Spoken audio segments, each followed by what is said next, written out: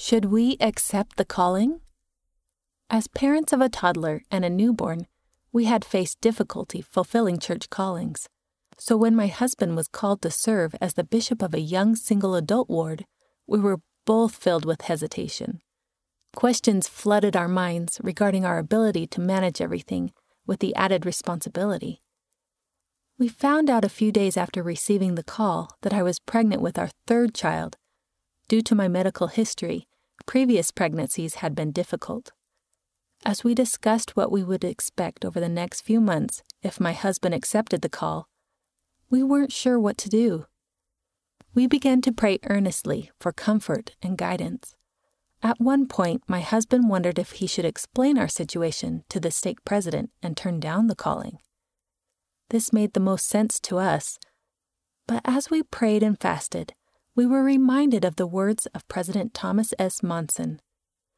When we are on the Lord's errand, we are entitled to the Lord's help. Our hearts were comforted and our worries eased. We received the assurance that this call did not come from the stake president. It came from the Lord, and He knew before we did that I was pregnant when the calling was extended. He could do more for our family than my husband could on his own if he did not accept this call. With faith in our hearts, my husband accepted the call, and we took each day as it came. My third pregnancy proved to be a great miracle, and our son was born healthy and strong. The years I spent attending our home ward with our children helped us grow closer, not only as a family, but also to fellow ward members as well. While my husband diligently labored in his calling, I learned to turn to my ward family for help with my children.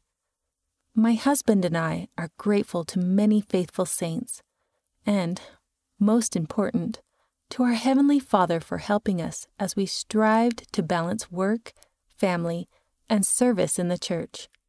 Norma Jean Levi, Hawaii, USA. End of the article. Should we accept the calling? Read by Rena Nelson.